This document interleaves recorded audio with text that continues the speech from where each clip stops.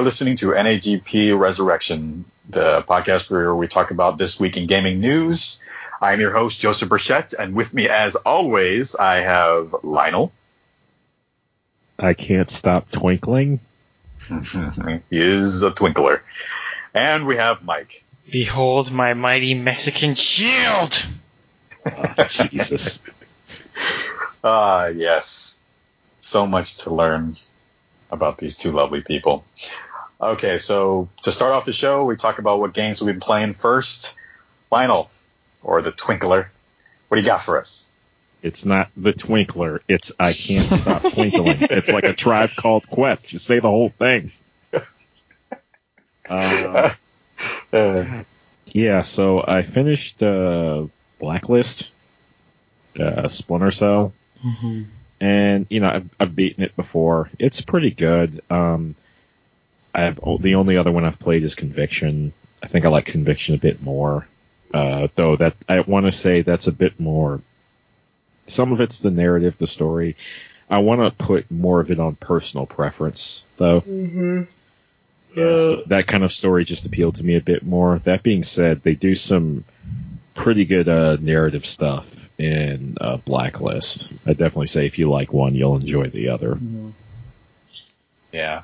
Have they even talked about another Splinter Cell at all? Did they mention anything about bringing him back or something? The last thing I heard was sometime around Blacklist was Tom Hardy was supposed to star in the movie, and I think that just fell into development hell, and it's probably I don't know if it's getting made anymore. But yeah, I wish they'd bring it back. When did it come? When was the last Splinter Cell game? Was it 2015?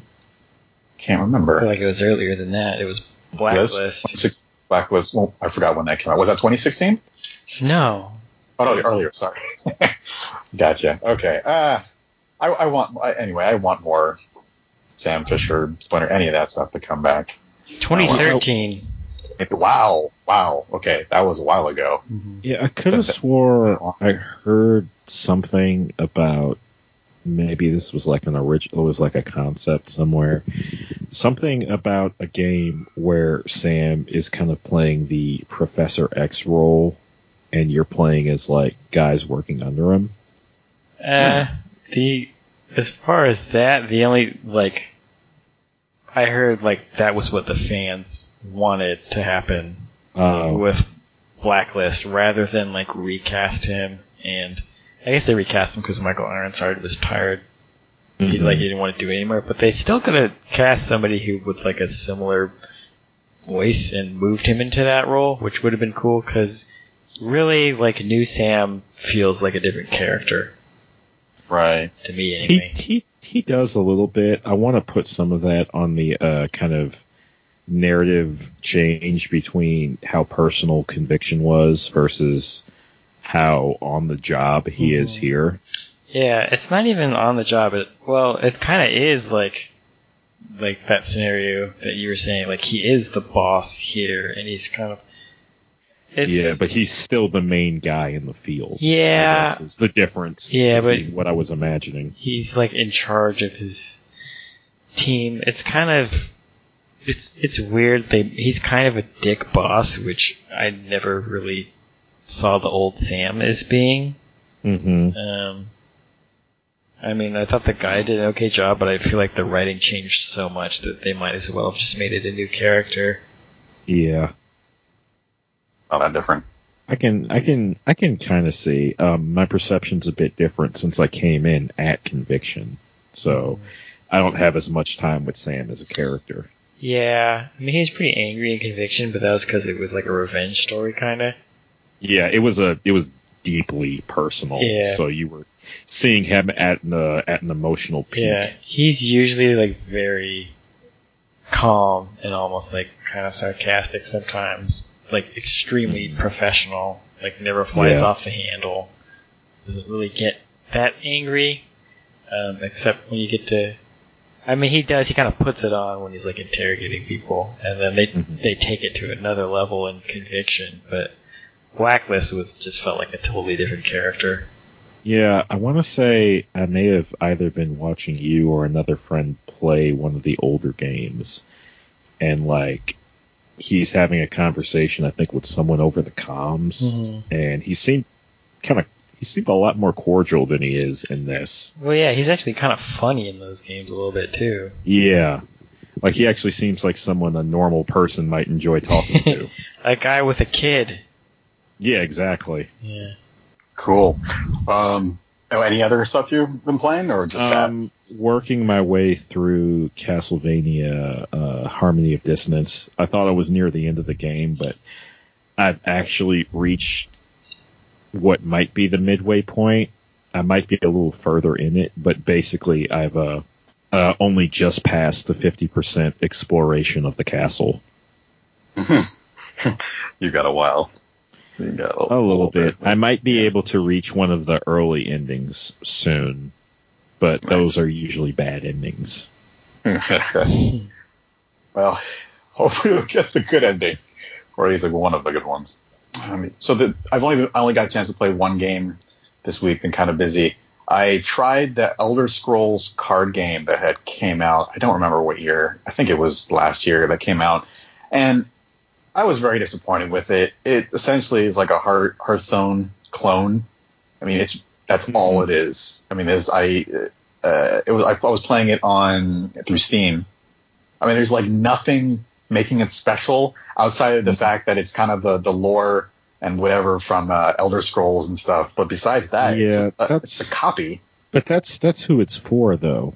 I played Hearthstone for a bit, but like there was an element I was definitely not enjoying, but couldn't really appreciate because I don't play Warcraft or World of Warcraft. So, you pull out this character and it's, it's supposed to be like, oh yeah, this guy's serious business. And I have no idea who they are. They're just cards to me. So I don't play Warcraft and I haven't played any of the World of Warcraft. I haven't played any of those games. But when I played Hearthstone, I thought it was, I mean, it's fun. It's very interactive. There's lots of graphics are nice and lots of particle effects. Very dynamic. Kind of exactly. But the Elder Scrolls card game was very dry. It was very, the gameplay was almost identical to all the other Hearthstone clones out there these days. And I mean, even the story, I'm sure if I was deep into the lore of all things Elder Scrolls, it would have seemed a bit more appealing to me. But the actual gameplay, there was like nothing there. It wasn't wasn't entertaining. So it's like if I'm not coming from the background of really being into Elder Scrolls, there's just nothing for me in this game at all. And I just don't think that's a good way to design a game. I mean, usually all right, Joe, let's be honest here, because we both do it, and we've got some friends who do it too. How much of this is you being mad that it isn't a proper replacement for Magi Nation? Well, I would absolutely love, and deep down inside I made it, that will always be my card game I play. That will always be there. But I just wish that there was, I'm not saying I wanted them to do the whole thing where it's it's open to everyone and super casual and just, trying to appeal to every possible person. They don't have to go that far with it, but just make the gameplay more interesting. It's just not interesting at all. It's just boring. I know I'm just saying that, but like the gameplay is you lay the cards down and, you have your main character that you have to defend with all the creatures and stuff, and you lay down the different creatures. Now, the only thing I thought was unique is that in some battles they'll split the board into two sections, and you have to play your opponent's cards in two different areas. That was kind of neat because it builds a little bit of strategy. So that's different. I haven't seen that before in any other type of card game. So that added kind of another level of strategy that I found fun. But just the cards themselves, it was the typical, you have a monster, you attack the other monster, so on. You have magic, you have equipment, so on and so forth. That's about it. I mean, I've seen that done so many times, but I think you're right. I think this was really meant for people who are maybe just coming off of playing the Elder Scrolls Online game and they want more, or I don't know. But it wasn't for me. I imagine it's the kind of thing where you got to look at the production cost versus the likelihood of purchase, even if it's cheap and kind of busted. If they have enough of a diehard like core fan base, it might be worth it to make. Yeah, and there was a story there. There were some characters that had, some names I'm sure are in the world of Elder Scrolls, but I had no idea who they were. Yeah. And Elseworld, right. This guy from Morrowind. Exactly. Yeah, so that was definitely happening. And yeah, I think you're absolutely right. If I was the kind of person who was reading all the scrolls and books and all that kind of stuff and Elder Scrolls and paying attention to every single detail, I would be having lots of moments like, oh yeah, it's him. Oh, that's so cool. He's back and stuff like that. So I did that for a point, and then I saw Mike's character stealing the white man's horses to NWA, and I was like, I'm focusing way too much on this game's world and not enough on my own. That's right. That's definitely what those games are all about, creating your own world and experiencing it. Yeah. But that's all I've been playing. I wish I had played something I actually enjoyed. Mike, how about you? Well, it's too bad, Joe. Basically the same three things I've been playing. Arma 3, Tekken 7, and Skyrim. No, nothing really much else to report. Still pretty disappointed with Tekken 7. I actually found out that not only is it not as robust as like the character customization isn't as robust as Tekken Tag, but apparently like Tekken 6 like went super deep with it, and I kind of I skipped it on console. So I'm just like, it just makes me even more mad that they're moving backwards in another fashion, which sucks. Yeah, I want to say the customizations in 6 felt a bit more distinct per character, whereas like there's a uniformity to the customizations in Tag. Yeah, which, I'm okay with. Like, I like the unique stuff. I'd prefer there be a lot more of it, but I'd rather it be like, tons for everyone, that, everyone can use. But, yeah, this is really agitating to find out. So I'm just like kind of regretting that purchase more and more.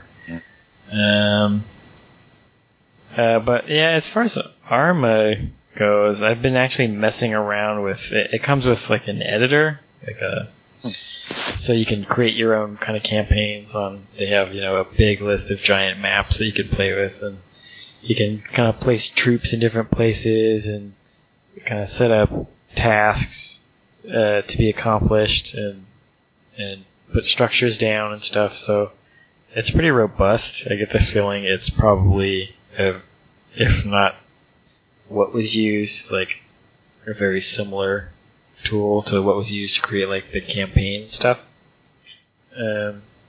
So I'm very slowly kind of learning that, just kind of trying to build like simple stuff. Like I don't know how all the triggers work and stuff, but I've got basic things set up where I can have like different factions sort of move towards each other and then fight each other, and set it up so where if you kill a certain character, then it completes the mission. So it's pretty robust, but kind of hard to get into. Like there's a lot of options. Oh wow!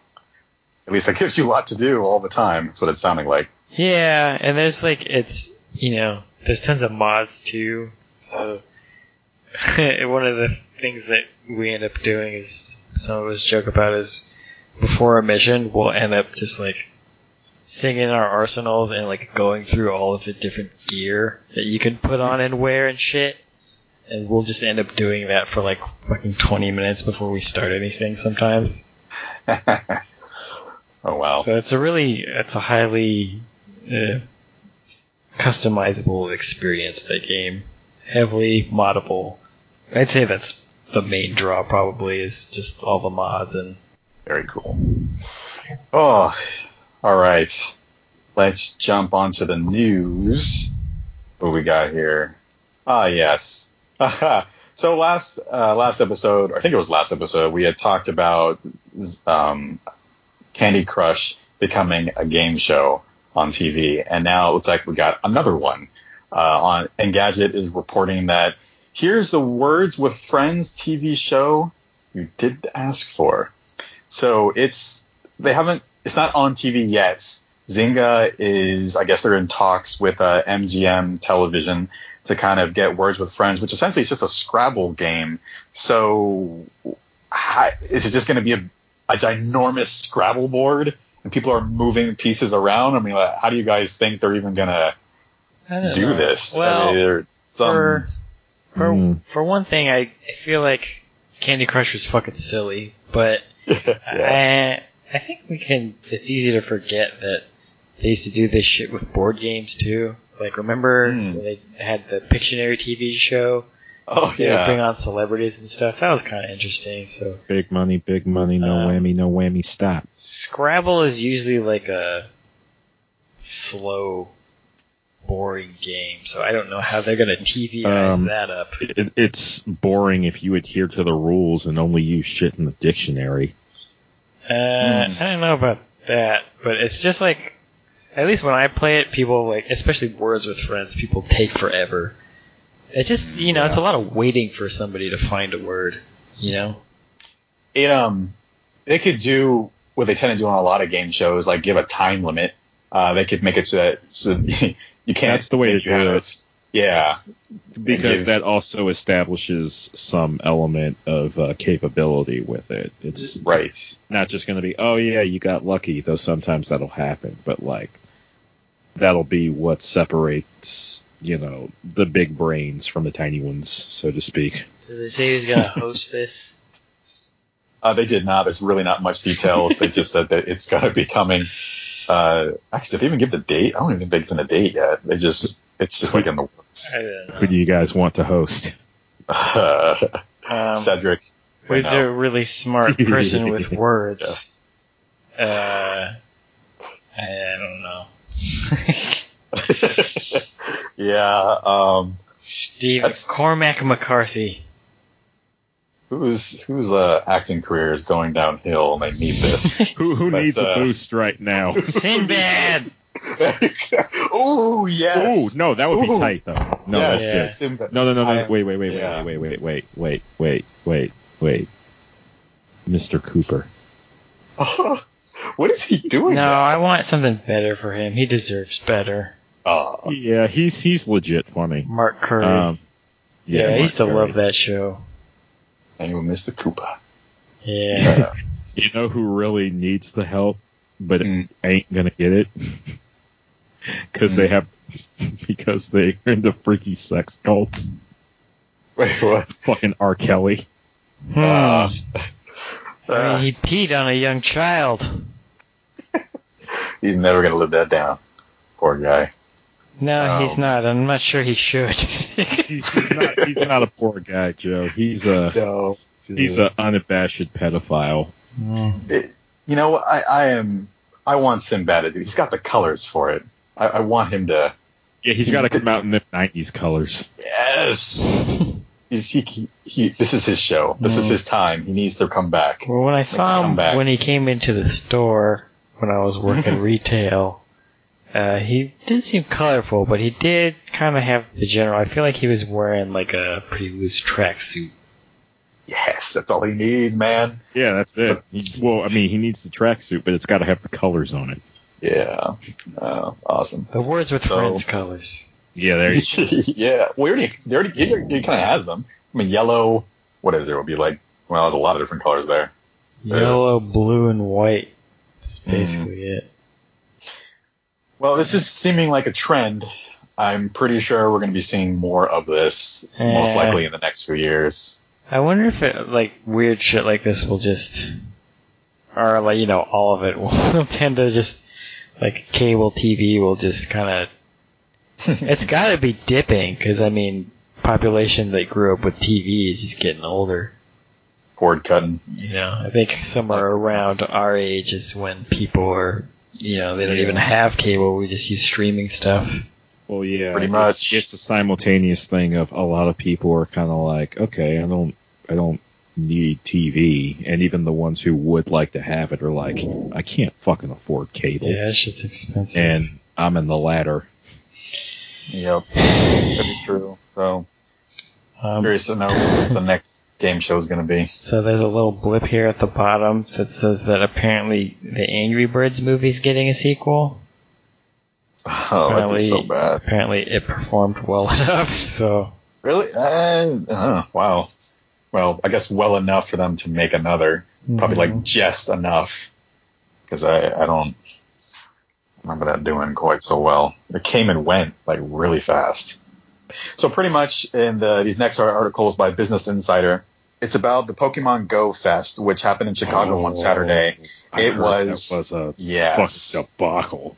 It was a disaster. They had around, I think, over 2,500 people at the event, and it was bad. Essentially what happened was they wanted to celebrate the 1-year anniversary of it by giving away all of these new legendary Pokemon like Lugia, and I think Articuno and Moltres were coming later, but it was mainly Lugia.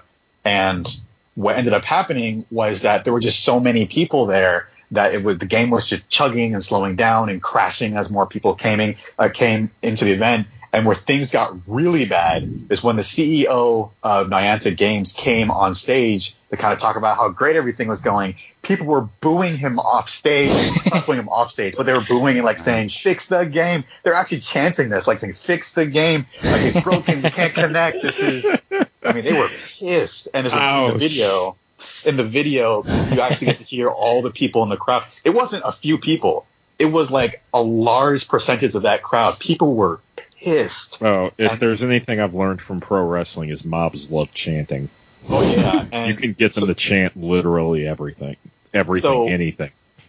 And they did. And so what ended up happening was they ended up giving the legendary Pokemon, because how the event was supposed to end was supposed to end with everyone working together to capture Lugia, and then they're all rewarded Lugia.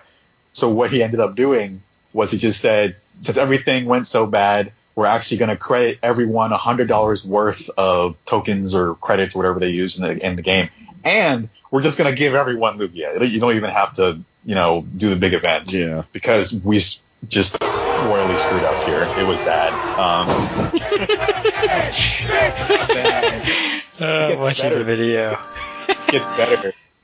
So I think it was on Monday.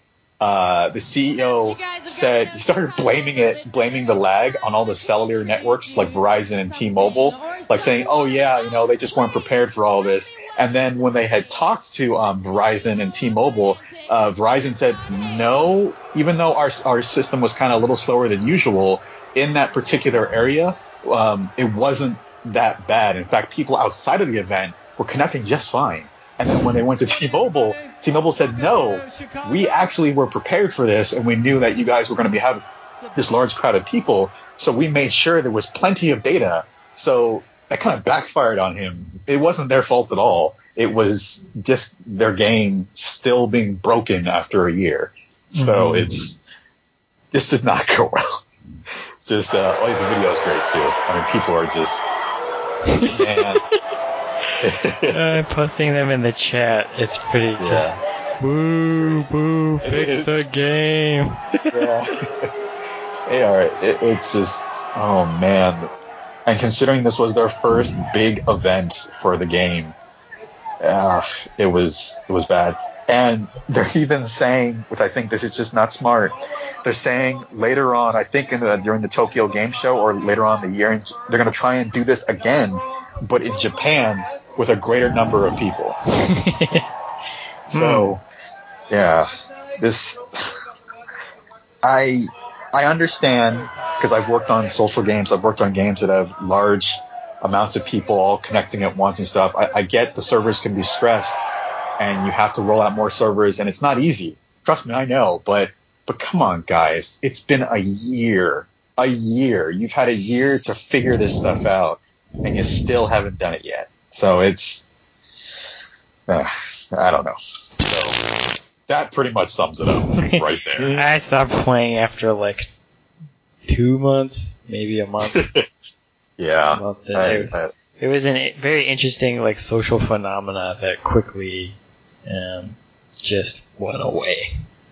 Yeah, I mean, a lot of people are still playing it. I mean, it's still quite, but it's just not worth getting into if the issues of crashing and not being able to catch stuff, and if that's still not fixed yet, I don't have the time to just come on, guys. I just needed more than walking around and catching the Pokemon.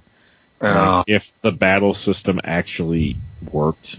Yeah. Like a traditional battle setup.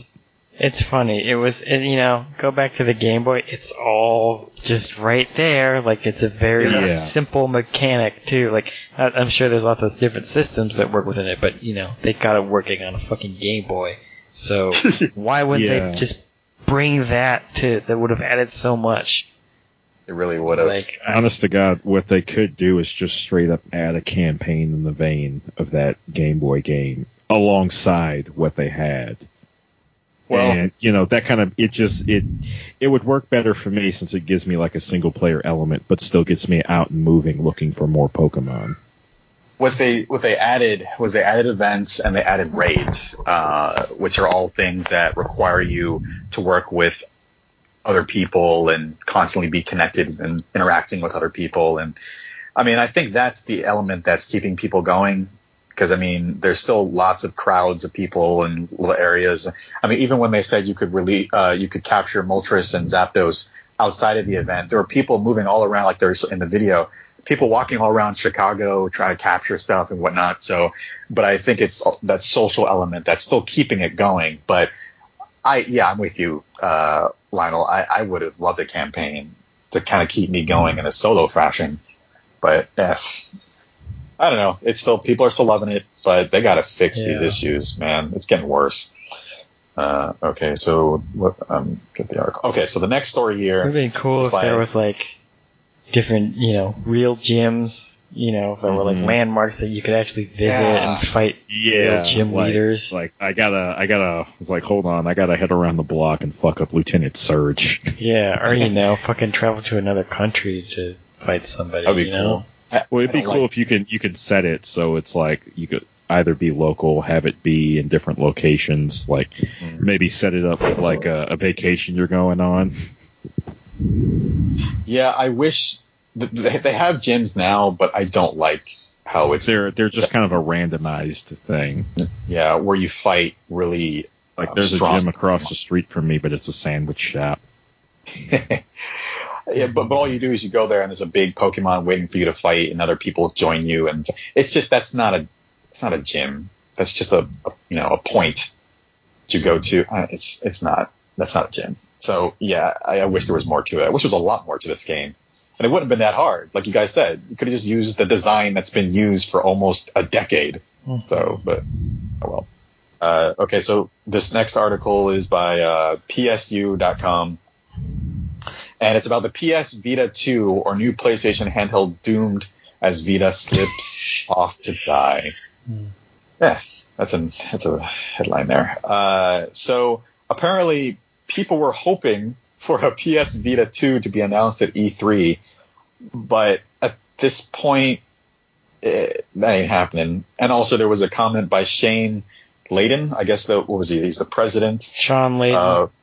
Sean Layden. So yeah, he's the president of Sony America. Did I get that? Yes, I did. I got that right. And he basically made a comment saying that it just did not perform well enough in the U.S. and in Europe, but in Japan it's doing great. But it's just not.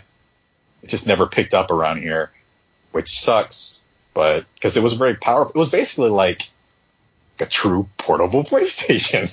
I mean, the games were really high quality. It was really good. But what do you guys think happened? I mean, I just what went wrong? For one thing, nobody. Well, he mentioned a couple things like too big or people already have tablets or whatnot. Mm-hmm.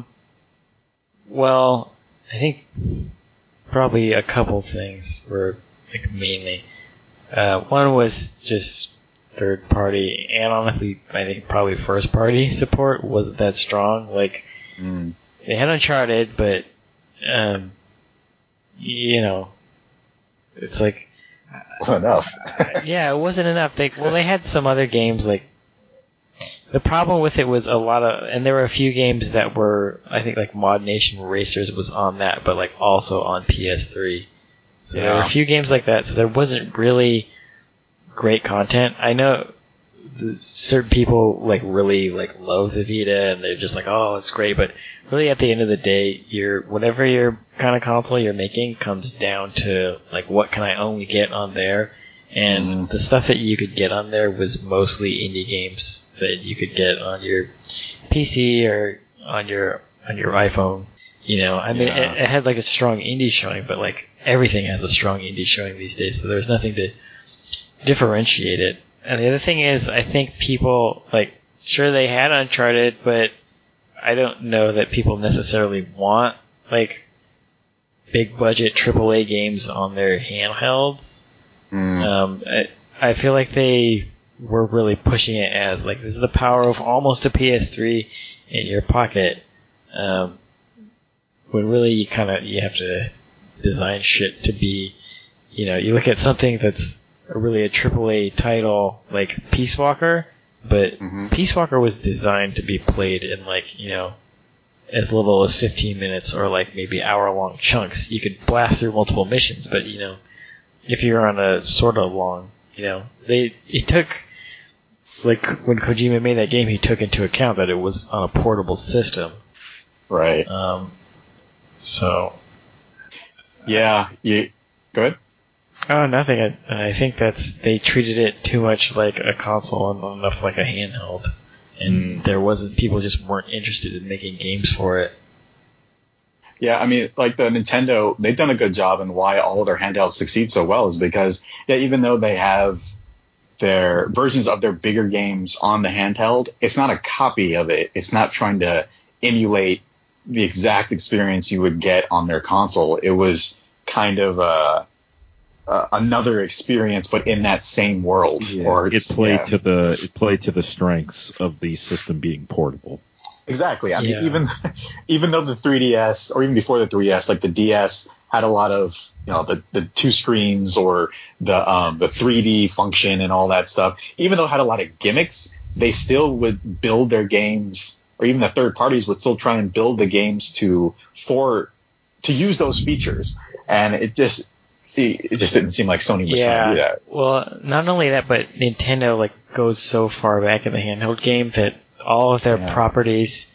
Also, I guess maybe it helps that they were around in the 2D era, because, you know, they had a lot of properties that were kind of bite-sized, you know, built their 2D level-based, very simple mechanics that became very beloved, and then they held on to these IP, and then they brought them to, you know, handhelds, and they figured out how to make, you know, a Zelda on N64 like a huge grand thing, and a Zelda on a handheld, and so when they make a new handheld, they already have like a shit ton of properties that work really well on handheld. And Sony, you know, you saw it with PSP too.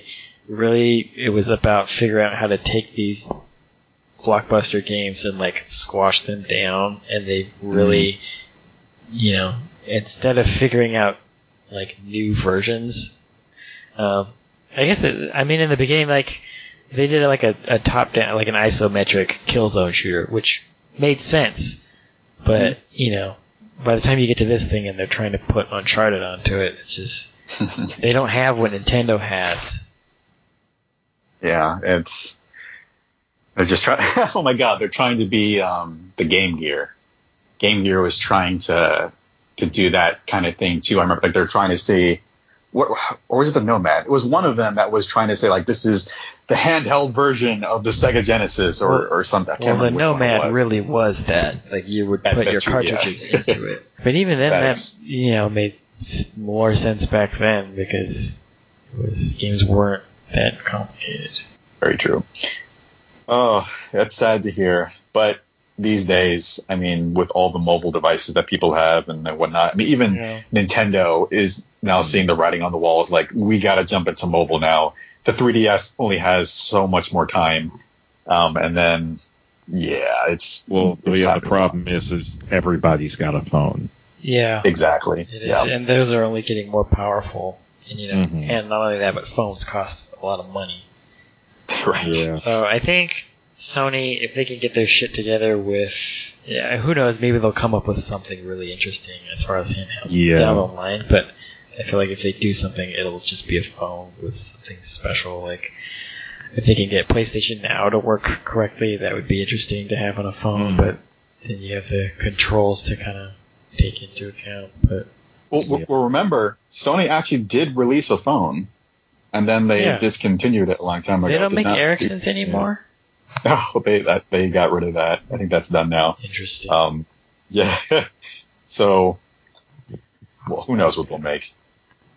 Okay, let's move on to the next one here. By Kotaku, the hunt for an SNES Classic is already a mess. So Walmart had it so you could pre-order them, and of course, within, I don't think it was minutes, but like an hour or so, we're completely out of stock and there's no more left. So even before the thing is even out yet, I think Target is also out of them as well. So they are already, you can't find them anywhere and it's not even out yet. So it's beginning, which sucks because I actually really, really, really want one of these. It's got so many good classic games on there besides Chrono Trigger, but everything else is like, I want this thing. Yeah, it's got a pretty good lineup on there. Yeah. So once again, Nintendo is, I don't know, they kind of, it happened with the Wii, it happened with the Switch, it's happening with the Switch now, didn't happen with the Wii U, but it happened with the NES Classic. Yeah. Come on, guys, you gotta know. It's, in this case, it's better to overproduce than under. Yes. Come on. I mean, I think they're doing it on purpose. Of course. I mean, they had to have done it the first time with the NES Classic, and they're like, I don't know. We didn't think it'd be this popular. Yeah. Like, I'm going to throw garbage at the screen if they parade someone up on stage and it's like, ooh, we were surprised again. Shut the hell up. I mean, it doesn't make sense to me. Like, why would they? I mean, are they producing more NES Classics at all, or? You mean the NES or the SNES? Or which one? The NES.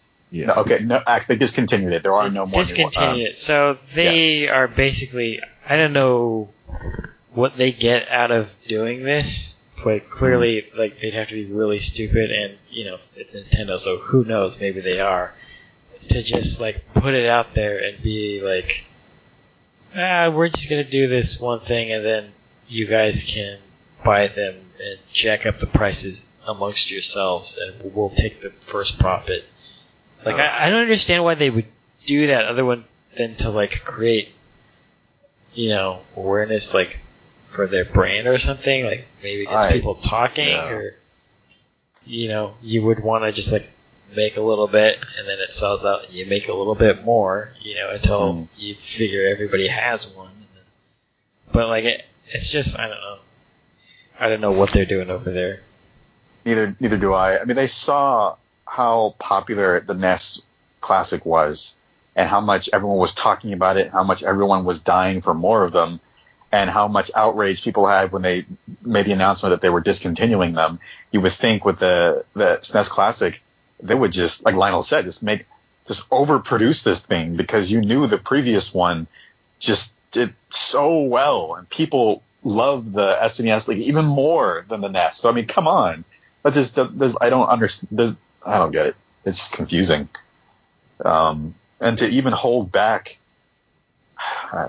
that's frustrating. It's very weird that I can find one. It's only $70, but I have this feeling if they run out on eBay, the price is going to be jacked up to like $200 or maybe $500 or something. Who knows? It's just, it's so annoying.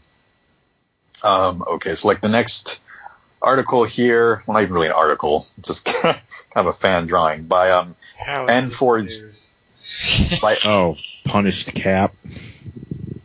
Yeah, by N4G.com, a fan draws Chris Evans as Solid Snake. That was popping up all over the place. Yes, it was. I thought it was cute. I just saw it today. It's been everywhere. Like, everyone's been reporting on it. I don't know why. It's just one. Yeah. So what do you guys think? Could he be Snake? well, I guess, Mike, I gotta ask you, who would be? So would Bucky be Caps Miller? I'm trying to imagine. So I guess it would be Bucky talking to Cap, talking about crawling through, rubbing their noses in bloody battlefield dirt. I don't know. I think Bucky is clearly a Gray Fox character. I mean, he dies and then comes back and wants revenge, sort of. Yeah. But that does sound like it. Yeah, I don't know. Actually, I never really thought about it, but I think he would make a really good like Metal Gear 1 Snake. He's kind of got like a sort of innocence to him that I really like. Yeah, he does. I don't know. I'd be cool with it. Cool. And that's... I don't know what else to say about this. It really is That's all he has to say. I approve. It's funny that all the names that get thrown around, I never thought of that one, but I think that'd be cool. Yeah, good old Chris Evans. What was that movie? Snow Blinder or Snowpiercer? I said Blinder. Yeah, Snowpiercer. Kind of had. After seeing that, I'm just thinking about that trying to play a grittier role. Yeah, so I could see him as it. I like Chris Evans. Yeah. Okay, let's move on to the next one here. By The Verge, prescription video games may be the future of medicine. So, I believe it is the University of California in San Francisco at their Neuroscape lab, there's a company called Akili, and they're experimenting with doing VR to help treat children who have ADHD and kind of, I guess, put them in a virtual world and they've actually done stuff like that already, kinda, I think, like with brain training type of games and stuff related to that to kind of help. Even the Wii, I think, was like, was being used as kind of a tool to help kids with mental disabilities and other things related to that. So I think this is pretty cool. This is an interesting use of VR, and if this could be used as a way to actually, like, it's just like medicine, to actually for the kids to play this game, and it would help them through certain situations or learn how to do things better. I think that's a great way to use VR. What do you guys think? I mean, it makes sense. I've kind of, like, it's pretty obvious to me that, as long as games have been around, there have been, like, educational games to teach. And I think people have, they've done studies about this before, because, you're basically kind of just exercising your brain. Even before video games, people say, like, it's shit like checkers or chess is good to kind of exercise, like, problem solving, strategy in your brain. I think I saw something about, like, it's good for Alzheimer's. So, I mean, the gaming that we do it's kind of just like that shit taken to the next level. Yeah. Mm-hmm. So this could be really. I know VR is also being used with medicine as well, to kind of help surgeons to prepare for a certain, I guess, like, I'm lost of words here. It's for the surgery, to prepare for the surgery. Help surgeons prepare for the surgery. Kind of simulate what they might encounter, maybe simulate a complication or something like that. It's like that game Trauma Center, but not really, because you have actual people. So maybe a bit less dramatic. It's yes, way less dramatic. But I'm loving that's how VR is being used. At least it's being used for something good. Still hasn't gotten a lot out of it yet. But we'll get there. And this is a great use for it. I mean, VR is getting there. It's just a matter of, like, getting into people's hands is the thing. It's just too expensive. And I mean, in the previous episode, we did kind of talk about they're trying to lower the cost. So probably in the next few years, it's going to get there to the point where hopefully there's cheap versions of it, but not cheap versions where it's like you just slide your phone into it, but like actual real good quality headsets that are maybe $100 or somewhere around there. So I hope it will get to that point. I think Facebook is working on that. They want to try and lower the cost a bit more. So we will see. Last story here is Melee players' criminal history divides Smash Brothers community. And this is by Kotaku. And the article is kind of long. I did not get a chance. I read through it. Oh, you did? Okay, excellent. So Lionel. Yeah, so there was a lot going on in there, and rightfully so. It's definitely not the straightforward issue it might seem on either direction. It isn't just one charge this guy has. He has a extensive criminal history. Oh god. So he also has an extensive rehabilitation. I think you're I don't know what you call jumping ahead a little bit. Do you want to just tell us like the scenario? A guy who taken off from Smash Play for 4 years, one of the top dogs, has come back recently to very mixed reactions. I don't know how like what number to put on the divisiveness of it, but you have people chomping at the bit to have him back, happy to have him back, and you have people literally terrified of this guy. And it's are they terrified or are they just angry that he's being allowed back? No, a lot of people are scared. Though a lot of people are angry too. However, the anger isn't even necessarily towards him. One of the things this article goes into is a mentality within the Smash Play community. I want to say in the Melee area of Smash Play in particular, which places skill in the game above all else, and but unfortunately it's been shown to let like high level players off the hook for stuff. Such as like, as small as unsportsmanlike conduct and as big as actual assaults during, off the tournament scene and even during some events. They mentioned some other players, one of which actually put a guy in a chokehold during. That's insane. God. Got banned for a year, but then came back. Wow. Go ahead. That's sort of strange. Like, I feel like when we read about like why the fighting game community, like, I feel like I never hear about this type of shit really with like like FPS or like strategy guys. Like, what's the difference? I hear some things with FPS. I don't follow it anywhere near as much as I follow fighting games. There's a lot of weird shit going on. Some of it it's been a male dominated and very kind of like close knit and closed in community for so long that a lot of the offenses aren't even necessarily outright, dudes being like thirsty and weird as much as like maybe you said something that you didn't realize can be taken any other way other than, you're just ribbing the guy or giving somebody shit.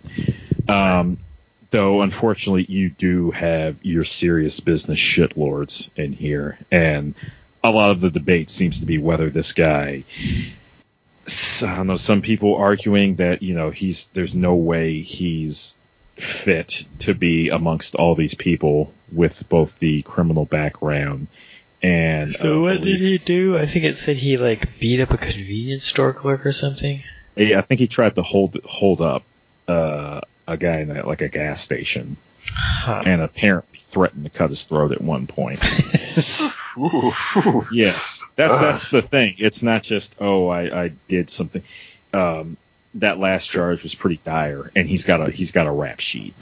So he also did say that he did, after all that, he's kind of rehabilitated himself, or like he's found religion and all that. I think he was mentioning something like that, or like he's trying. But he says all of his focus now is just on Smash, and he's just trying to get his life back on track and that kind of thing. He sounds like the Dennis Rodman of Smash Brothers players. Yeah, I think amongst other things, it's mentioned that he's completed 14 anger management and 14 substance abuse oh my God. classes or courses or whatever things since the gas station incident in 2016. That's a lot. So he's been doing a bit, and I want to say this was during the 4-year hiatus from Smash that he took. So he's been out of the scene for a minute too. It's interesting. He's trying. Yeah, it's why I say this isn't a clear-cut black and white situation, regardless of what which side of the fence you're on. As there's a lot of people saying, give the guy a shot. He's been through a lot, and clearly he didn't really have much of a shot kind of coming up. He kind of came up in a bad place and was around bad people. You have other people saying this guy's dangerous. Women in particular are especially uneasy around him. Why? One of his charges, I think, was a fight he got into with a female roommate, and she got pretty badly injured. Oh my god. Some people in the comments, I was reading some of the comments too, and a lot of them were kind of split. Like some of them were saying, he's trying to get back on board with everything. It's okay, let him play. And a lot of other people were saying that if I was organizing this event, considering his criminal record, no, I wouldn't trust him at all. He shouldn't be allowed at this event at all. I think so.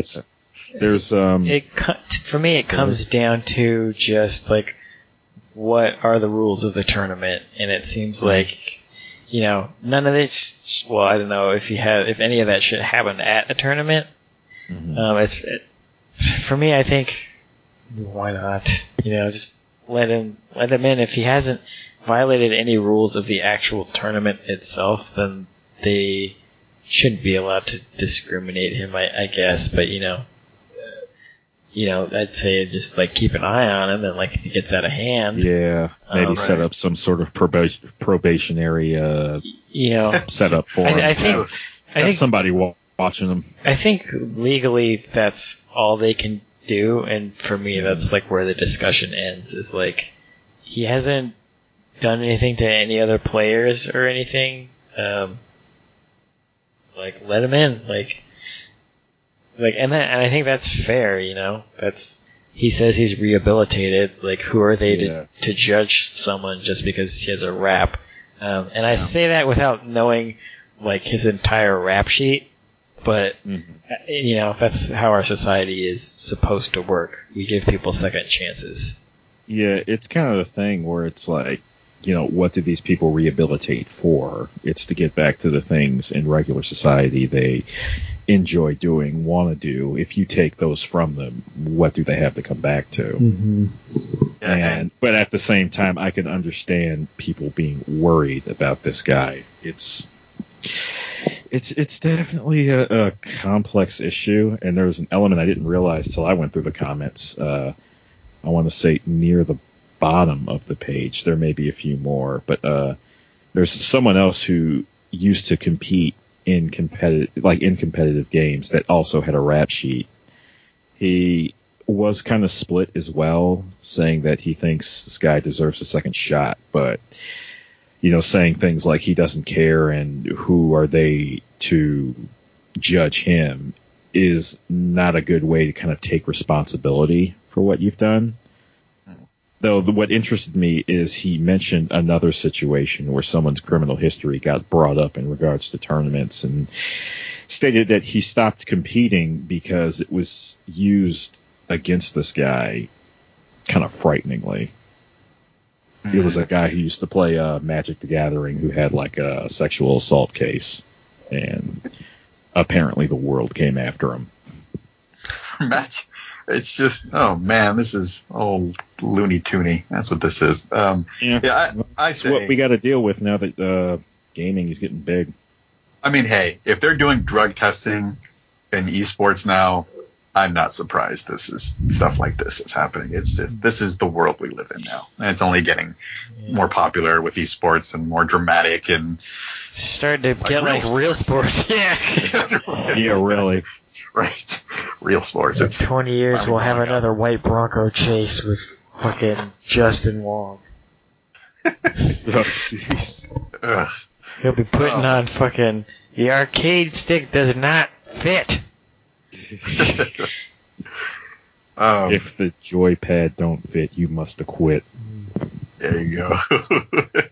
There you go. Oh, good times. He strangled that woman with his cord, but it is clearly not long enough to reach his console from where his couch is. His arcade stick was wireless.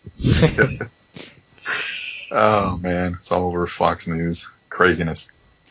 Okay, so those were all the stories. I gotta take off. All right. What? You got some quick final thoughts, Lionel? Wait, we're not done. That's it. Yeah, but I gotta go to work.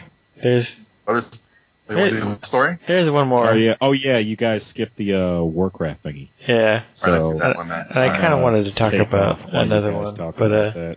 you want to give All us a final thought, Jumper Cables? Yeah. Final thought. This news week was slow, and I don't know. I guess it worked out for us, and it worked out for me in the end. There you go. Well done, sir. All right. Bye, everyone. I'll miss you. All right. Bye-bye. Bye-bye. See ya. Oh, All right, so we have one more story here by Ars Technica. Blizzard shuts down legacy World of Warcraft fan server. Hold on. There's Go for it. So the prescription video game thing was Got more from that. that was an interesting article, but you also took out one, and it's kind of long. I don't really want to go through the whole thing about psychologists kind of giving their opinions on video game addiction. I was just curious about your thoughts on that. Like, I feel like it's interesting. For me personally, I feel like it's something, I don't know. It kind of like, for the amount I played when I was younger, I feel like it was an addiction, but like not really anymore. So I do feel that it is a legit addiction, well, can be a legit addiction, because there have been many examples where, I think it's China, where China had those internet cafes where people were playing World of Warcraft and StarCraft, and they were just playing it to the point where they would literally die of fatigue. I remember the person that like locked their kid in a closet because they were playing like EverQuest or something. Yeah, I mean, it's not funny, but it's yes, that happened. So right there, those are legit cases. I mean, and this guy was saying in the article here that he feels that it's not really, what was the line? Like, he was saying had to do more with the pressures of the outside. I don't remember exactly where it was. Yeah. Well, I mean, that sounds about right, because that's what I was gonna say. Like, yeah, I kind of had a hard childhood in my teenage years, and well, I guess when I was a kid too, like, maybe, I don't know, it's hard to say what was going on when, but I played a lot, and I know a lot of times it was to just escape from, I'm right there with you. reality. Yeah. But then as life gets better and I'm able to just play them more, because I love video games and they don't totally take, they don't take a, I used to listen to Loveline, and Dr. Drew would always say that something is an addiction if it gets in, because people would call in about porn addiction and jacking off a lot, and he would say, if you're skipping work to stay home and jack off, then, constantly, then it's getting in the way of your life, and it's an addiction. Yes. But it never got to that point for me, really. Video games or jacking off. But I feel like it's interesting because, obviously there are some drugs and nicotine and shit that are naturally addictive. I think I didn't read the article, but I'm assuming probably a lot of the hang up is around that there's nothing inherent in gaming that's addictive, but it's if you have, that addictive personality, that gene that just needs to do something that's not productive constantly, and it gets in the way of your life. Farmville, for instance, some people were really addicted to that game because the way it was designed to have a lot of open loops. And if you have an addictive personality, you need to constantly close all those loops. Loops meaning have a quest completed, or having it be 100%, or, all that kind of, or making your farm fully full, or all those kind of things. And a lot of game designers, especially in social games, they purposely do that to keep you coming back. Yeah. And most people, like us, we who don't have that kind of personality, we can step away from it. But there are others who just, like, they need to close it. They need to know it's finished. It's interesting because I wonder if it was, like, worse back in the arcade days because you'd have to pay money. Yeah. Ooh. Yeah. And also, too, with arcade games, they were built to never be finished. So yeah, I remember that that doesn't help speech from Noah's Arcade when he's like, "The kids just keep copping off quarters. There is no, you can't beat it." Because they did that on purpose. Yeah. So I do think it can be a legit issue, just like with anything else, like you were saying, the porn addiction or just being addicted to just anything. I mean, if your mind is set up that way, it could be, your life could be great. Your life could be going fine. Your life could be going really bad. It doesn't really matter. It's just the way some people are wired. And I mean, it's, so yeah, that's a totally legit thing, I feel. And I think in the article, the person was saying that it's not really a thing. Like, it's kind of just, it's because of other outside factors and why people think it is a thing. I don't know. I don't agree with him completely. Dr. Anthony M. Bean. Yeah, that's the name. So, but yeah, it's for sure. I mean, like I said, we've seen that with examples of people being locked in closets and dying in cafes. So it's definitely a thing. Yeah. It's interesting. Like, my uncle's played video games for a lot of his life. He's kind of slow, so it's cool that he has something to do when he comes home, like something with his hands, something to engage with. But he doesn't play his Wii too much anymore, or his PS2, because he got an iPad and he's like been playing like I haven't looked at his iPad, but I know he has a ton of like Candy Crush variants on there. And I was talking to him, I think it was yesterday, and I was like, "How you going?" And he was just like, "I'm pretty far on this." He's like, "I'm at level 71," and I'm in my head, I'm just like, does he know that he's like never actually gonna beat that? Right. Oh man. And I told him, I was like, you know, when they update that, they're just adding more levels. It's like, it's infinite. Yeah. Yes. It's never gonna stop. But I mean, that's some people. Yeah, that gets scary because as they release more content and they keep doing it, people will spend tons and tons of money, or as they're called, the whales, will spend truckloads of money to reach the end because they gotta, once again, close that loop. And to get that nice big, like, endorphins rush, if you will, or just that feeling that it's done. Yeah.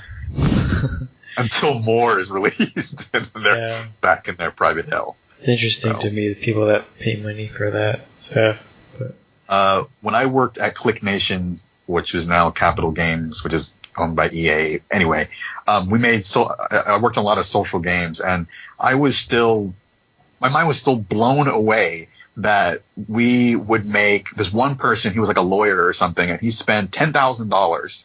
And the only thing in our game was, it was like a weird fighting game where like an RPG.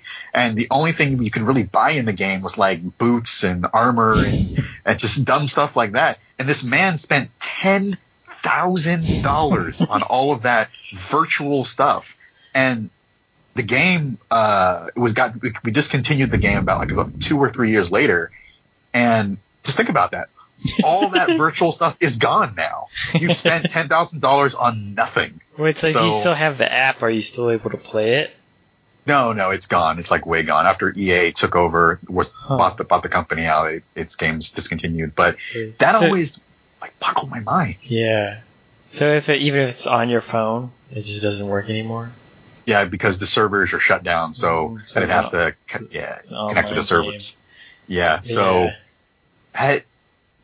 there's just something about that, and like the point in the game where people would spend the most money was right before what we called Guild War. Guild Wars was essentially like you'd be a part of a guild and you would fight against another guild, and usually right before that event was triggered, that's when we'd see like a huge spike in sales and all these virtual goods. And it just kind of just boggled my mind that these people were willing to pay all this money, real money, for virtual items. And I know it's because of the social aspect, because you're in a guild, and a guild is you're within a group of other people who are dependent on you to be up there with them so they can win. So it's like a social pressure. So I get that part, but it's just, it's not real. That's the part that just, you're spending tons of money on virtual shoes, man. That's just, ooh. But yeah. it's crazy. Yeah, I had a friend who worked at one of the big companies for a while that did like Age of 4 or whatever the fuck it was, and Yeah. he would talk. He was like a VIP customer service guy, so he would deal with all these, all the fucking guys out in like Saudi Arabia and Dubai and shit who were spending like thousands of dollars. Jeez. Yeah. God, it's crazy. I heard of somebody spending like they wanted $100 or something to use on one of the games, and at first I was just like, wow, like that's kind of crazy. But I guess when you think about it, because the person wasn't like a gamer like us, like if that's like the only game that you're playing, then fuck it. It's like Yeah. It's like how we buy a $60 game every couple months or so. It's right. If you only spend like a couple $100 on one game over a year, it's still probably less money than the average gamer spends. Yeah, I mean, it's just, if that's their game, like Clash of the Clans, I know that game is insanely popular with a lot of people as well. I mean, it's all these little virtual items. If that is your only game you ever play throughout the entire year, but yeah, you probably don't mind dropping some cash on it if it's going to help you get a little stronger or make the game more fun for you. I mean, that is your entertainment. so, I mean, why not?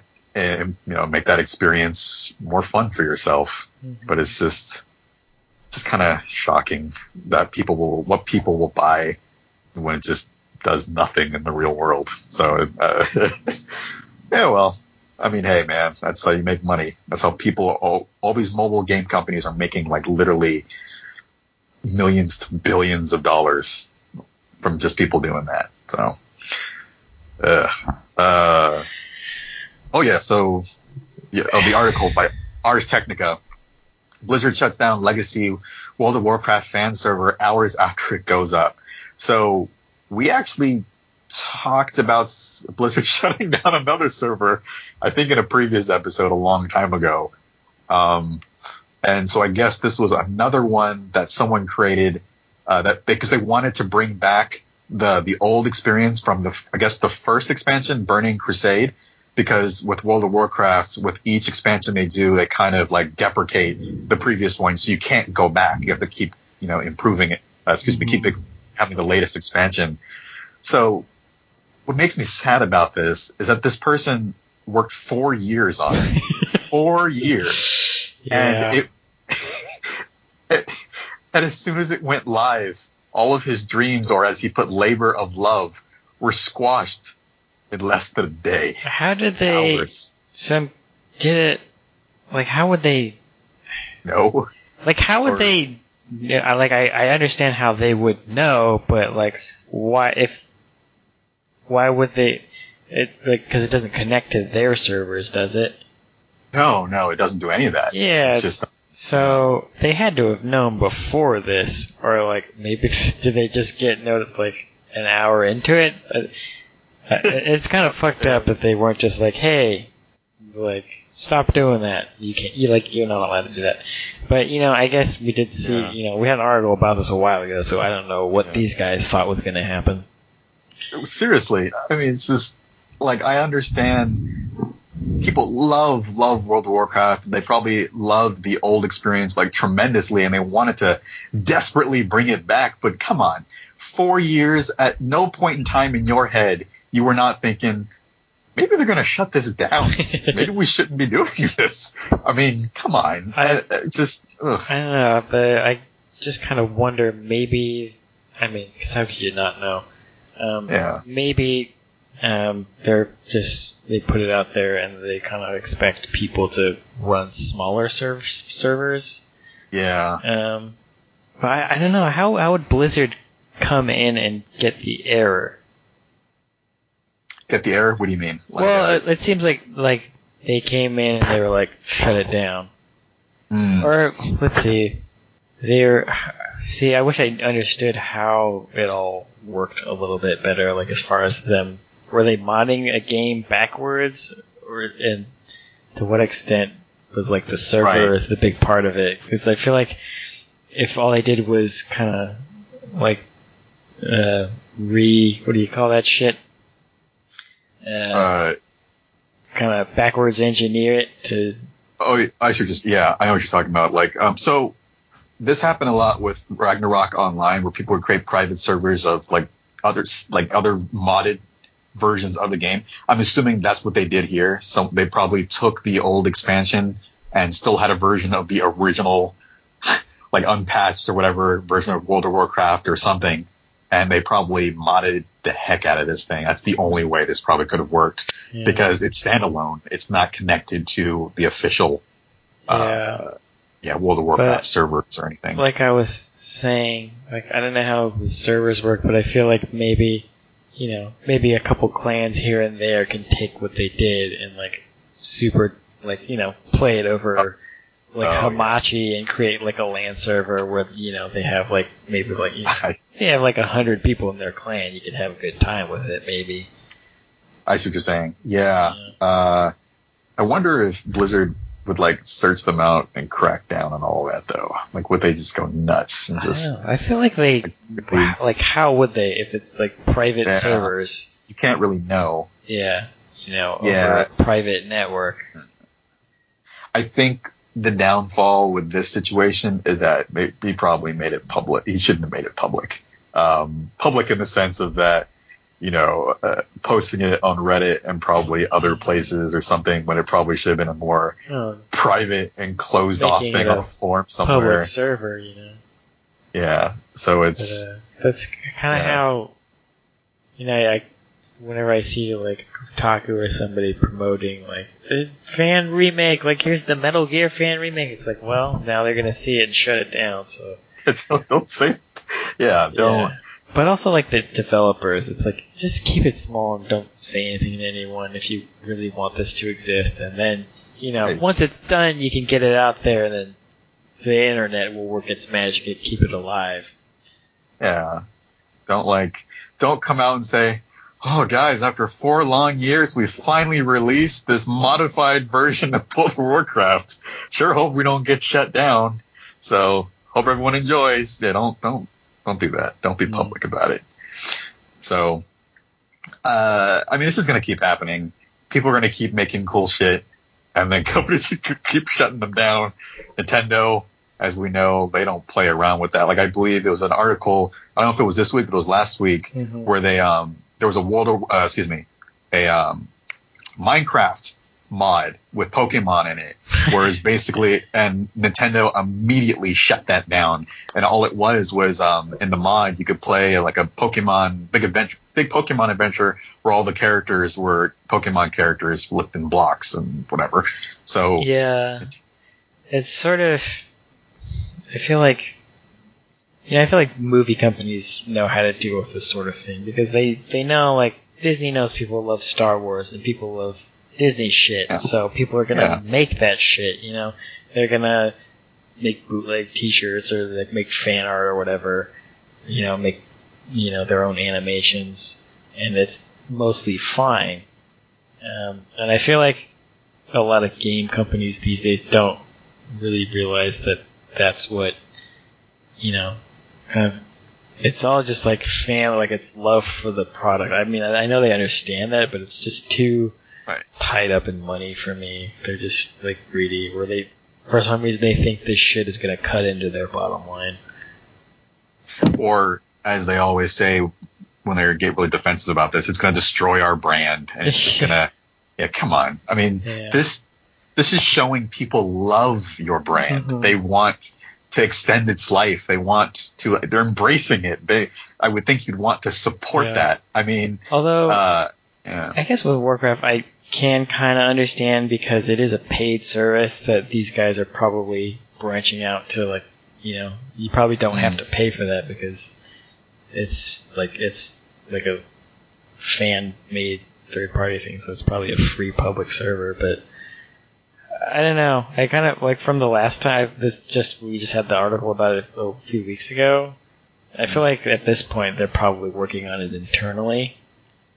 So. Oh yeah, you're right. Because I know they were talking to people about it. So it's just maybe people need to read more to see like guys, we've already had talks with this other project we shut down. We're working on it. Please stop doing this, or we'll just keep shutting you down. I mean, it's just, and don't work 4 years on it, or we'll just shut you down. So, I did like that Capcom, when those Mega Man games came out, like with Street Fighter characters in it, that some fan made. It's actually still posted on their blog, the Capcom Unity blog. They embrace that. They really like that fans love Mega Man, love Street Fighter, and they wanted everyone to download the game because I guess to them it wasn't cutting into their bottom line. It was free marketing. So so that's why they didn't go the other direction with that one. But you're right though. These private servers, they're actually taking money away from Blizzard because, you could be paying on the proper server and they could be getting a subscription out of you. So, can we actually talk about this Atari speaker hat? That's just ridiculous. All right, let me. Just to piggyback off the Atari news that we've had every week. What are you guys doing? What are they doing? Okay, so I didn't get a quick glimpse of this. So it's by The Verge. Atari invented a hat with speakers in it, aka the speaker hat. Oh, please don't call it that. Oh, the speaker hat. It's literally just a hat with speakers. Oh, it's got microphone and Bluetooth too. That was there. Oh yeah, Bluetooth connected hat with plays music and has the Atari stamped on it. What are they doing over there? I don't. Guys, you got a console coming out. It has Bluetooth. So could you imagine, like, trying to speak to somebody through Bluetooth and the speakers are right there? Right. That's not good. No, I don't want to do that. It's not for sale. You can register to become a beta tester. Yeah, only 10 people will be chosen. I'd be surprised if 10 people signed up.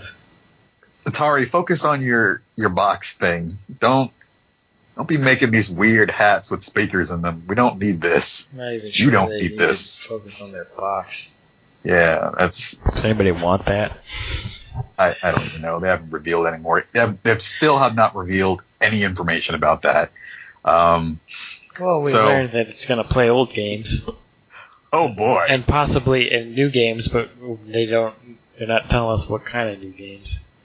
Right. Yeah. I just hope when they say new, because I was actually thinking about the Atari box yesterday. I don't know why, but and just when they said new games, I just feel like if it comes out and it plays games, let's just say of the quality of the PS4 or the Xbox X or whatever they're calling themselves, if it's that quality, that's fine. But we already have games of that quality on those two other consoles. So it's essentially just another one of those. We don't really need that. So, I mean, they gotta, I don't know, just to me, like, they need to do more. I mean, yeah. Don't you think so? I mean, it's a little too much. Like, having another AAA console that just plays the same games would obviously be too much. But honestly, one that, like, plays, like, exclusives would also be too much. Like, I'm not gonna buy an Atari box just to play, like, say they get a couple developers on and they have, like, 1, 2, maybe 3, if we're being generous, like, really great games on it. Like, yeah. There's, like, people, it's Xbox and Sony right now as far as AAA gaming, and I don't know if there's really room for another one that does the same thing. Unless, like I've mentioned time and again, it's just, a PC inside that you can run Steam on or something like that, but or somehow get PC games onto it. Yeah, that would be nice. If they really hammered out all the details to make streaming games actually work and work well, then I would be for that. Like if you could somehow stream your PC games or just something, make it just actually nail that experience, because it keeps seeming like more of these companies that for doing game streaming keep coming out and they keep closing down. And the place, PS Now, I still haven't tried it yet, but from what I've been reading, it's really hard to get into a game because it's always constantly, I guess, you're having to be queued up and all that stuff. So I even tried this other service last week called Snoots. That is the worst name ever. But I think it's SNOOSTS. Snoosts. It's a gaming streaming service, and I was really excited because you can stream. Basically, you create a rig in the cloud. You set up your own rig in the cloud, meaning like you give it the specs and everything for 16 gigs of RAM or what graphics cards you want, whatever. But it's in the cloud, and you load your Steam games onto it, and you can play it in the browser. You can play it on your desktop, on Mac, PC, Linux, anything. And it sounded really, really cool. But I only had a 3-day free trial. I tried it, and I was stuck in a queue for forever for all 3 of those days. I couldn't actually get into my rig. What was it called? Cloud rig. It's called Snoots. It's Snooze. Yeah. So it's really bizarre. It's a weird name, and I actually was gonna ask one of you guys if you could try it, but my experience with it was so damn bad. What's it called again? Actually, I'll just type the name. It's SNOOSTS. Snooze. Yeah. 'Cause I actually wanted to see if you or Lionel could try it to see if it would work better for you, but I honestly could not get into anything. I'm curious. I'm curious how the fuck that works. Like, how do you? So it's actually a pretty common process, and a lot of streaming services use it. All they do is they set up a VPN, so you can it's basically remote desktoping. That's all it really is. Well, so yeah, I know. I've all that. done it before, but I'm curious how like the setting up your rig thing works. Do they just have like really powerful machines that can emulate any other machine, or? I think what they're probably doing, and this happens all the time, with Amazon's web services or any type of a virtual private server setup where you can roll out a server or something in the cloud. You give specs to the machine, meaning you tell the machine how much RAM you want it to have, how much memory you want it to have, and so on. So they're probably doing that same exact thing where they're making it so that on a machine, like in a server farm somewhere, you just tell it how much memory you want to give it, and and something new, you tell it what graphics cards you want to optimize it, which you want to use, and they probably have a machine with those particular specs that they point you to, and then what you do is you load your Steam games onto that server, and then they're playing the game remotely. So that's pretty much, I'm guessing, how it works, just like how everything else is done. That's weird. I just don't understand how they can say, hey, I want this graphics card, and they do it. Yeah, all it really is, it's just like, in a server farm, on the rack, there's just like a whole bunch of different like hard drives and machines and whatever. Yeah, but that's all they're doing. Yeah, but like with demand, I just don't understand how. Like, I could understand. Like, I don't understand the benefit to having that versus just have like a bunch of top of the line machines, just all one. Oh, okay. So the reason why they're doing that is because they have tiered pricing. So if you want, I'm trying to remember. Yeah, if that makes more sense. So you're paying for it. You're paying for the top-notch rig. I get and it. I believe it's the lowest was $399. I need to double check that. The price, it wasn't that high. You're not paying a lot of money, but still, if you can't even connect to the dang thing, I'm not going to drop some money on that. That's just ridiculous. So, and like I was trying to search on the internet for like other streaming services to try, and it's just one after another. It was an article about this company closing, that company closing, and it's just this area. Yeah, it's weird. I thought OnLive was a pretty good service and it worked pretty well, but they went out of business, and it's strange that this isn't like a thing. Like, I'm wondering when this will just be, because eventually I feel like this will just be the norm. So the only problem and why this is probably failing constantly is because of the demand on the technical side is incredibly high. It's expensive to do to run stuff in the cloud and have all those servers going, and because so that's OnLive failed because they did it too early. They were ahead of the game, and it just technology just wasn't ready for it. Yeah, but also the demand, I don't think probably wasn't there really. Yeah, that's true. It wasn't because I think the demand wasn't there simply because not everyone had a good enough internet connection for it to work well enough. So when you're saying I can play this amazing, like I can play this amazing game that's got crazy graphics, 1080p, but it's going to take this much data. Like, dang, I don't have that. I can't stream that well. Yeah, so, it's I guess I feel like it's a matter of time before it kind of takes over the way like video streaming has. Like, I don't know, what do you think? Like 10 more years? Oh yeah, most definitely. I mean, places like Korea, I think even China, they surpass us by far, but when it comes to internet connection and all that kind of stuff. But I think in America, at least, absolutely. With 4K, right around the corner, really kind of being dominant, we're going to get there. I mean, it's absolutely. I hope so too, because that means I'm completely for having one machine like a Steambox or whatever that just streams games. Yeah, that'll be really interesting to see the big three kind of come to terms with it. I feel like Nintendo will try to still make weird shit to put in your house, but and I'm sure actually, Sony and Microsoft will make set tops, but I guess the big competition will move eventually towards like, our streaming service has this, our streaming service has this. Right, yeah. And you see, that could be the next step for like the next console, PS5 or whatever. Yeah. I mean, improving on that. I mean, because graphics, 4K, I mean, it looks gorgeous. It really does look better than 1080p. Yes, that's the next graphical leap, but I think really, honestly, the cloud thing, the streaming thing, they gotta get that down. And that will bring on so many more people to play and open it up to a lot more people as well. So I think that could be, and the Atari box, they could be the leaders in that.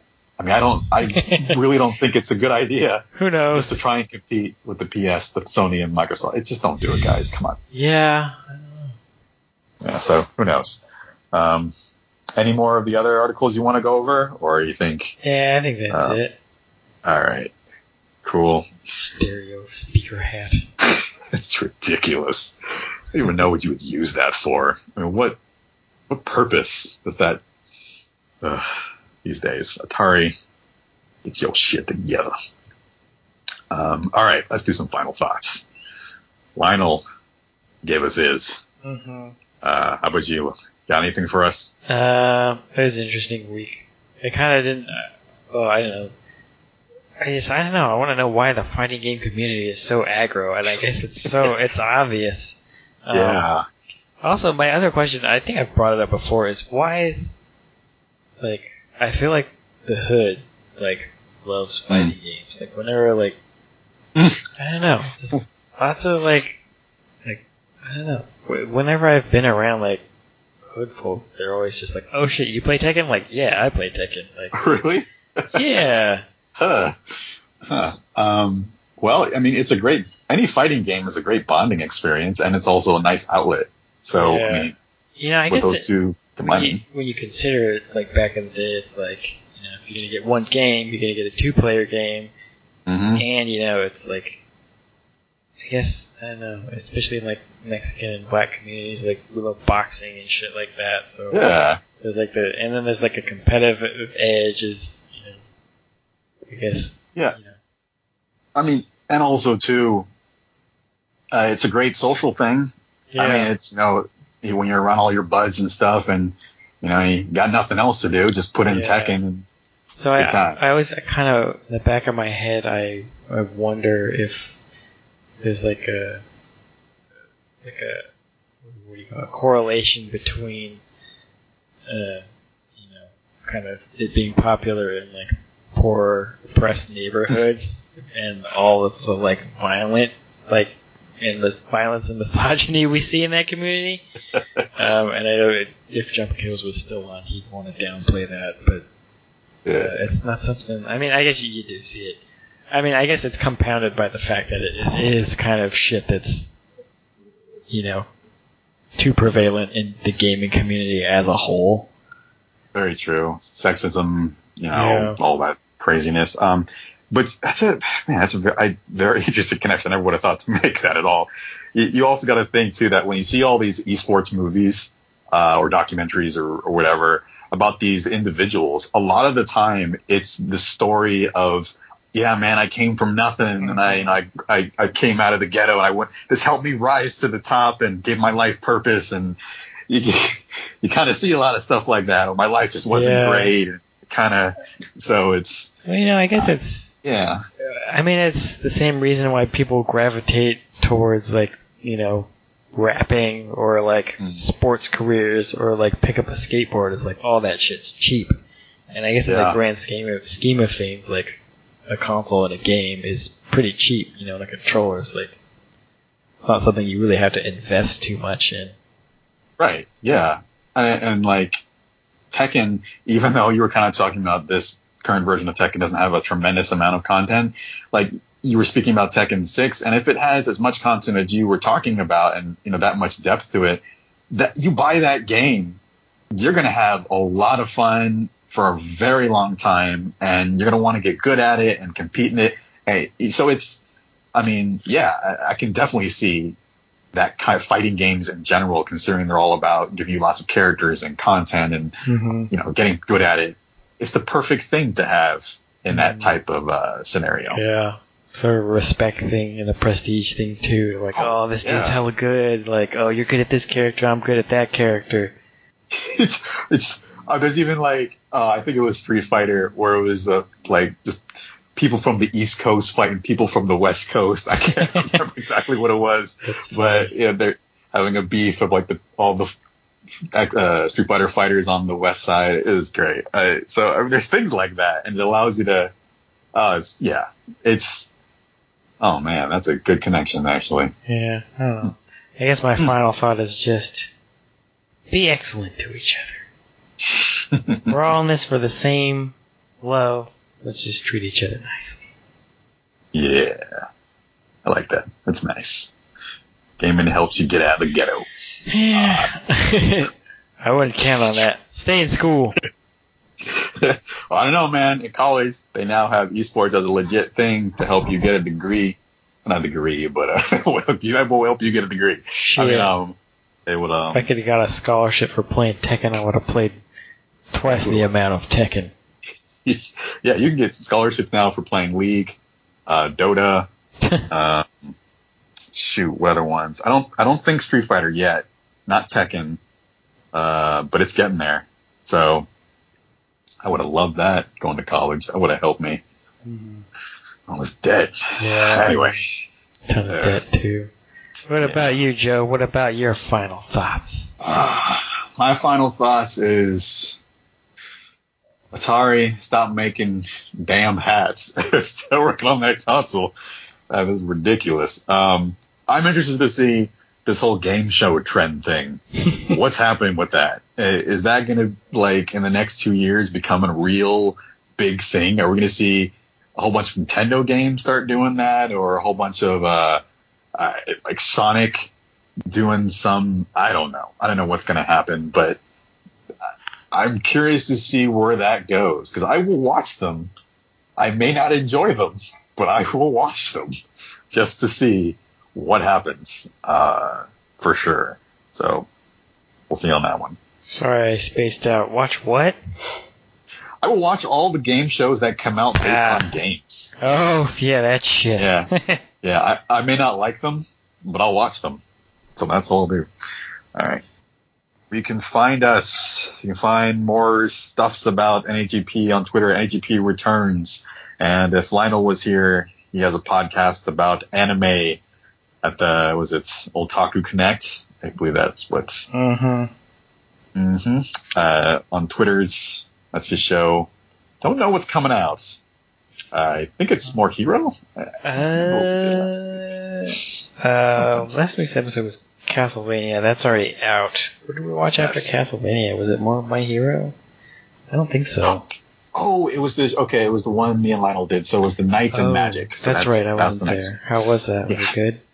It was lovely. It was kind of a little bit tropey, but it was good. It was good. Lots of Knights and Magic. Was it pretty? It was. It was something. It was something. Right. It had like robots and magic. So I guess if I want more information, I'll have to tune in to the Otaku Connection every Sunday on SoundCloud at Hey Listen Radio. Attaboy. Or on Facebook at Hey Listen Radio. Or on Twitter at Hey Listen Radio. Or on Instagram. I've been neglecting that one. God, I wish we had listeners. If you want to hear my dumb opinions about like politics and shit, I'm at Hyper90s on Twitter. Someday I'll release another episode of my show. Hopefully someday soon, because I think we're all gonna meet up in person and look forward to that. Do a real sit down and chat. Yes, we will smell of sushi, although you will not be able to smell us. So there you go. Cool. I think that's it. We's done. Good stuff. Cool. Yeah.